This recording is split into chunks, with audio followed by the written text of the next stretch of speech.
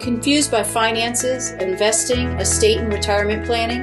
Well, we went to school so you don't have to.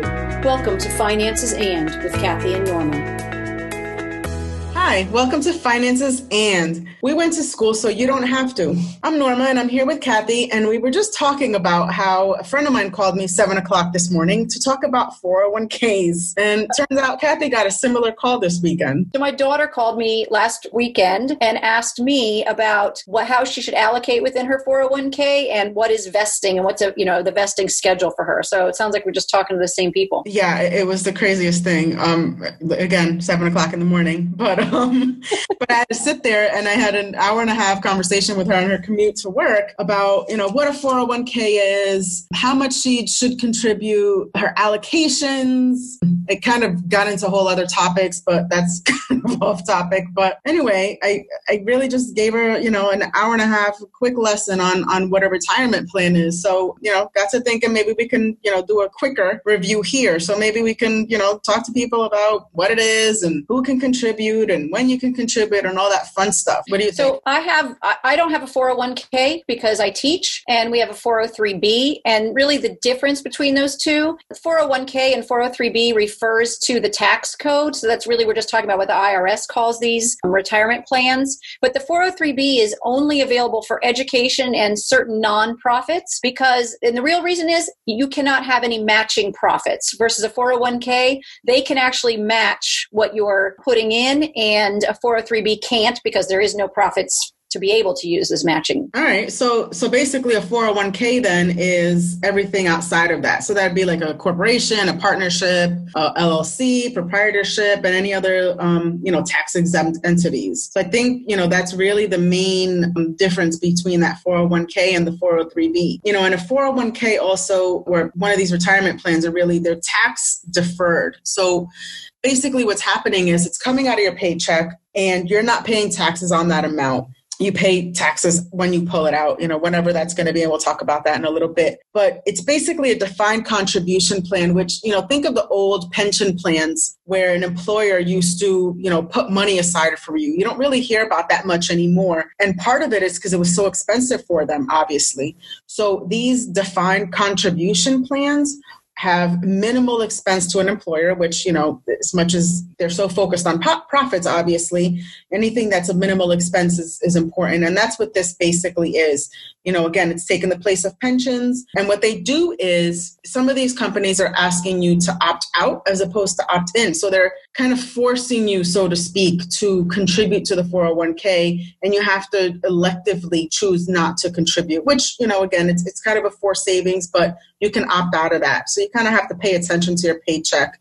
I love that, though. I love that because I love the idea that you can opt out if you would like to, but the reality is if somebody just puts me in something, then I know that it's already happening. I didn't have to even think about it. The other wonderful thing is when they look at your current age and when you're going to retire and they choose the plan for you. It doesn't mean you have to stay in that plan, but just knowing that I have a retirement plan. I'm in a plan that's appropriate for how much time is going to be till I actually get to my retirement. I think all of that's for the benefit. And again, if there's some reason you can't or shouldn't be in it, then you have the option to get out. But I think it's easier to be lazy the other way and never get in versus trying to get back out of it. Yeah. And I think, going towards that plan you were just talking about, I think what's important about that is that, it's kind of a set it and forget it.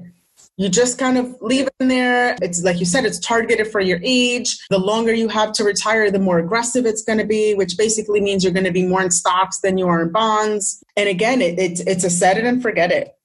Just leave it alone, let it grow. I mean, that's really what it's there for. You just want to let it grow. And 403b is the exact same way. They may or may not put you into an allocation into a bucket like that, but the fact is that you're going to get to, like you just said, set it and forget it, and someone is making money for you because you're always putting money into that account. Your money is growing, which means that the amount that they're investing for you is growing as well. Yep. All right. So now eligibility. When can you contribute to this? I know for a 401k, you have to be over 21. You have to be at the company for over a year and have done 1,000 hours within that year. Now, that's worst case scenario. Those are the guidelines that companies have to go by, but they can certainly do better than that. They just can't do worse. So some companies are, an incentive is they'll offer you the 401k right away or after 6 months or after, a certain amount of time within that year. And that's totally fine.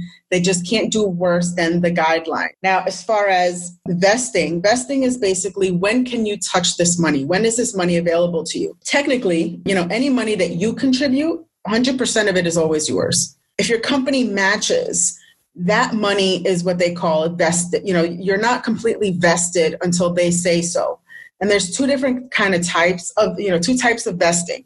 You have your graduated vesting, which basically means you have a certain percentage available to you, every so often within 2 to 6 years. Again, this is the worst. Or you have what they call a 3-year cliff, which means after the 3 years, it's 100% yours, whatever the employer has contributed. But again, this is worst case. They can do better. They just can't do worse. And so for vesting, we don't mean that it's yours, now you can take it out. We mean it's yours, you can count on that money going towards you at retirement. So somewhere between the 2 to 6 years or at that 3-year mark, that's when the money, when they said, if you've been putting in 10% and they're matching you at 10%, which by the way would be fabulous, but if that was the case, that 10% they're matching you at is not your money until that timeline happens that Norma was just describing, whether that's the 2 to 6 or the 3 years. So at that point, then when you can look at your account and see that money, that is yours. You can move it if you're leaving that job. But it's your money to take. Prior to that 3 years, it's still their money, and you're only going to be taking the money you contributed. Yeah. So if you leave after a year, that money that they've put in there, it's not yours. Yep. So now, this money we're talking about, how does it get there? Well, there's a couple different ways it gets there. One of them is called an employee deferral. And this basically means you have an agreement with your employer to reduce your salary by a certain amount. And that money, whether it's a percentage or a dollar amount, that money goes into this account. It has to be put in there by the 15th after your deferred paid agreement. Again, this money is yours.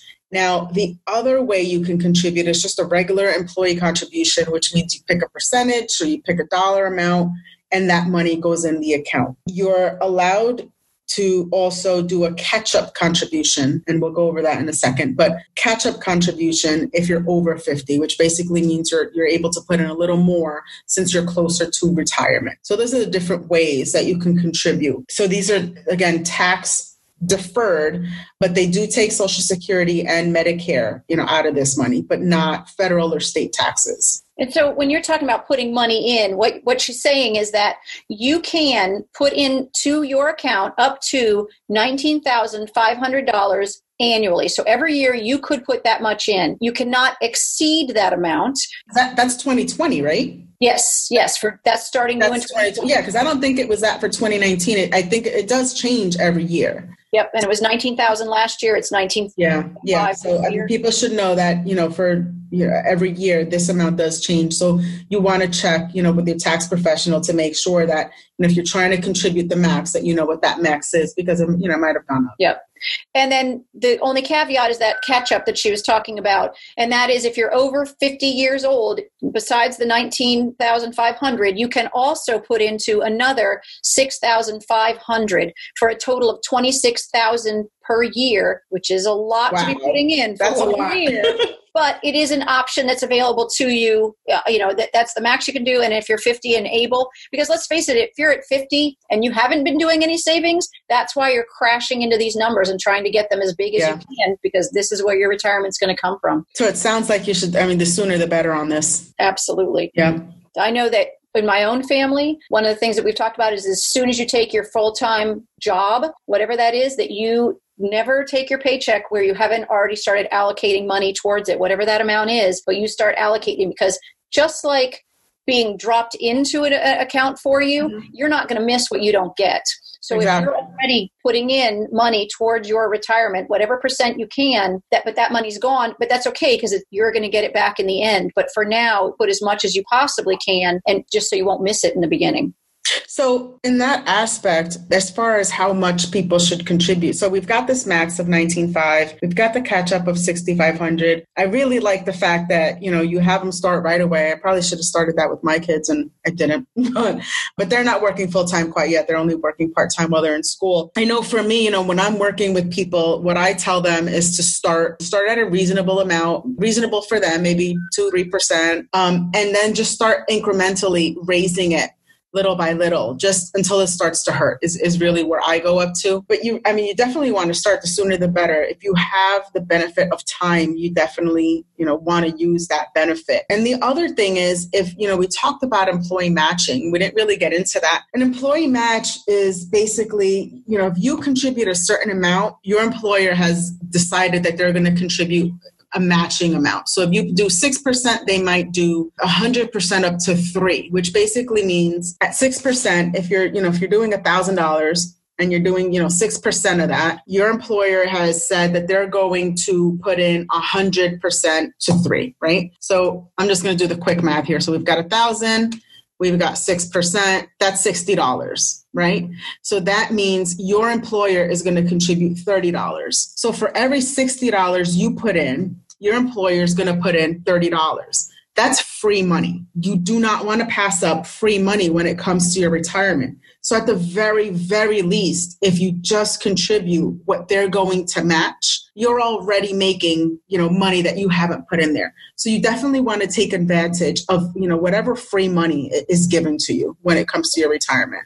So if the perfect world, we could aim somewhere between 10 and 15% of your income to be put away. If using that example, if you're putting in 4% and your company matches 4%, you count that as 8% towards your retirement. If your company's going to match at only 4% and you put in 6%, they're still only going to match that 4%, but now you are at cumulatively 10%. And you want to try to aim, like Norma said, taking very baby steps if you need to, but aim for that 15% at the most. Otherwise, just go until you can, whatever that is. But using her guidelines of make sure you're at least doing whatever they're going to match, because you want that free money. If you put in an amount and they match that amount, that's totally equal to it. It's your money within those years. So you want to try and get to that. Yep, absolutely.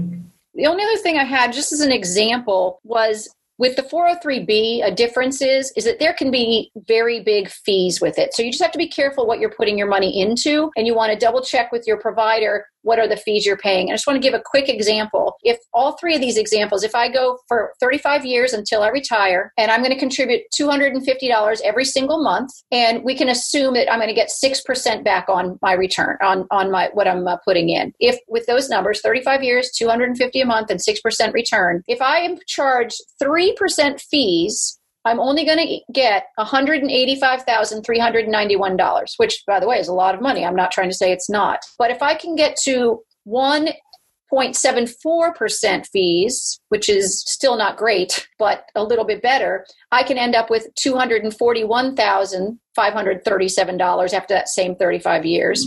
But if I can get to 0.07 fees, which is really good, somewhere between there and 1%, I'm going to end up with $343,474. So that's almost double what I would have made if I had to pay 3% fees. I have some friends that were just showing me their IRA statements, and we were looking at, how they're allocating. And the honest truth is their IRA is charging them a lot in fees. So now they're going back to them and talking to them, see if they can be into a different account or what they can do to get their fees down. Because when you're putting your money in, you believe you're going to get all of your money back out, but they have to make their money as well. You just don't want to give them too much of your money, right? All right. So I'm not going to lie. That was a whole lot of math you just threw out there. All right. And I was trying to keep up. So I'm going to try to summarize that a little basic. And the basic is check your statement and see if you are getting charged fees. I can tell you that whatever plan we had at my company 2 years ago, we were not getting charged fees. I never saw a fee on my statement. That's on 401k, right? Yeah, it's on the 401k. And I just looked at my statement this morning while I was having the conversation with my friend. And I noticed that this quarter I got charged $44 in fees. I've never seen a fee, on there before this particular plan, before we went with this company. it wasn't a whole lot, when I looked at it really, in respect to how much I contributed and how much I made in earnings. $44 isn't a whole lot, but I definitely want to see if there's something else I can move it to where I'm not getting charged fees. So I think that's the bottom line. If you're seeing you're getting charged fees, just call your benefits department and find out, what do I need to move it to get charged less fees? And then just, talk to your tax professional, talk to your financial advisor and find out, is it worth moving it? Because if you're not getting charged that much in fees, you're getting charged a low percentage, they might as well leave well enough alone. Honestly, I'm going to look into it a little bit, but $44 when I, put in, let's say $3,000 is really not that bad, but I certainly don't want to be giving away money that I don't need to be giving away.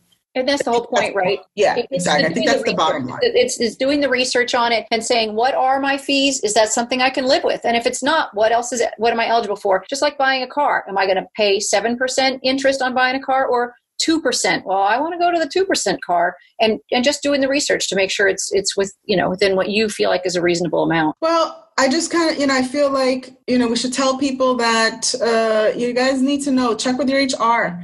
Find out what the rules are. Find out, look at your pay stub. Find out, if you may have opted in. You may be opted in for you and you didn't even realize it.